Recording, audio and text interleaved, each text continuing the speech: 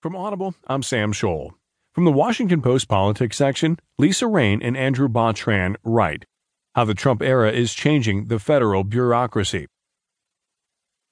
Nearly a year into his takeover of Washington, President Trump has made a significant down payment on his campaign pledge to shrink the federal bureaucracy, a shift long sought by conservatives that could eventually bring the workforce down to levels not seen in decades. By the end of September, all cabinet departments except Homeland Security, Veterans Affairs,